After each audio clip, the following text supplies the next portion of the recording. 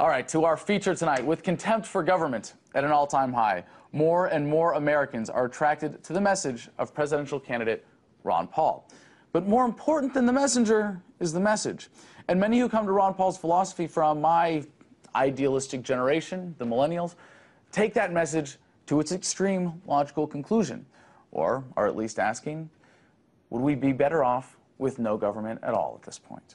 One of our contenders in the first matchup tonight is anarchist philosopher Stefan Molyneux. If Ron Paul's message of conservative libertarianism is the gateway, many consider Molyneux's message to be what is on the other side. Our other contender taking the side of conservatism is our own Jake Negative Neocon Nancy DiLiberto.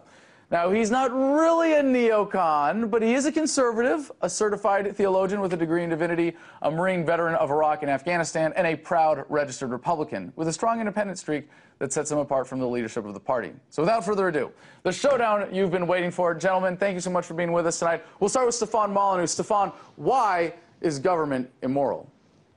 Government is immoral because it violates two fundamental moral axioms that every civilized human being takes for granted. Number one, the non-aggression principle. You do not initiate the use of force against your fellow man, woman, child, or hermaphrodite.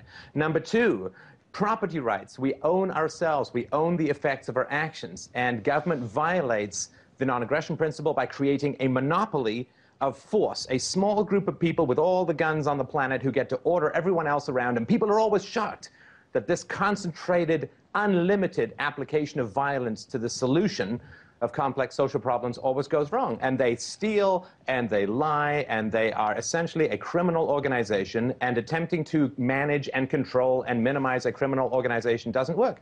Minarchism, or the goal of minimizing government through political action, is just another government program. And it does exactly the same thing as all other government programs. It achieves the opposite of its intended goal, which is why government keeps getting bigger and bigger the more that we try to make it smaller and smaller. So that's why we have the problem today. It must have been a bill that I missed that was passed by Congress to minimize the size of government. Jake, in the face of that moral argument, how do you say what we do need government for? What's your objection to that? Well, two things. One, I'm not a minarchist and I'm not an anarchist. I'm a conservative, but I believe that there's a need for government. Now, to be clear here, I think Stefan might include, or we could use minarchism broadly and say conservatism by limiting government by conservative principles is a form of minarchism. Okay, fair enough? Fair.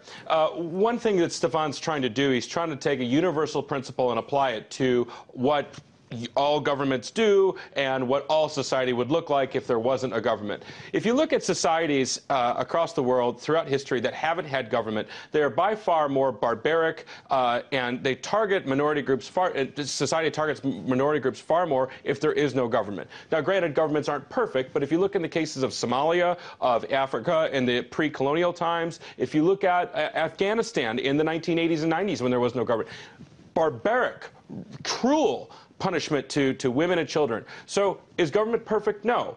Does it pose a necessary evil? Yes, it does. And the reason why is because there are some times when... So hold on. I want to go back to Stefan for the historical reference, but you would then concede that you believe in the anarchist ideal that government is a necessary evil, and perhaps someday if humanity evolves past not needing it, it would be nice to not have it. Right, and one thing about this that, but hold on, you make a utilitarian historical argument that's very good, that a lot of people have an appeal to. I want to give Stefan just a quick chance to respond to that before we get more into your platform. Stefan? Look, primitive tribalism is just another form of government. Government grew out of this sort of hierarchical pyramid where you had warlords and witch doctors in primitive societies. That is not an example of a stateless society. Warlords and witch doctors in primitive societies had an absolute monopoly of power and violence over their citizens. That is not an example of anarchy. Anarchy is when people are hold on. That's fair enough, right. Stefan. No, that's a good context. But I want to go back to Jake. Jake, as a conservative, there's specific things that you want to see government doing. And we all know conservatives love to complain about government and throw out some of the great philosophical axioms. What are your important, essential functions of government for which you think it is justified? Well, in the United States, what's kind of ironic about what our debate here is that there's a Canadian arguing with an American about on a Russian television network what government should be, and he's arguing for anarchism on a largely left. Hey, wait till the next next block, we're going to have a Polish-American immigrant debating 9/11 with someone from England. So I mean, carry on. Okay, so like this is the big ironic point. But really, as an American, the government needs to do what the Constitution says. The Founding Fathers were very aware of liberalism. They were very aware of how monarchies can abuse people. And the Founding Fathers really knew what we should do. And so therefore, they put a balance of powers, a check and balance. Okay, but I want to hammer you down on this point philosophically.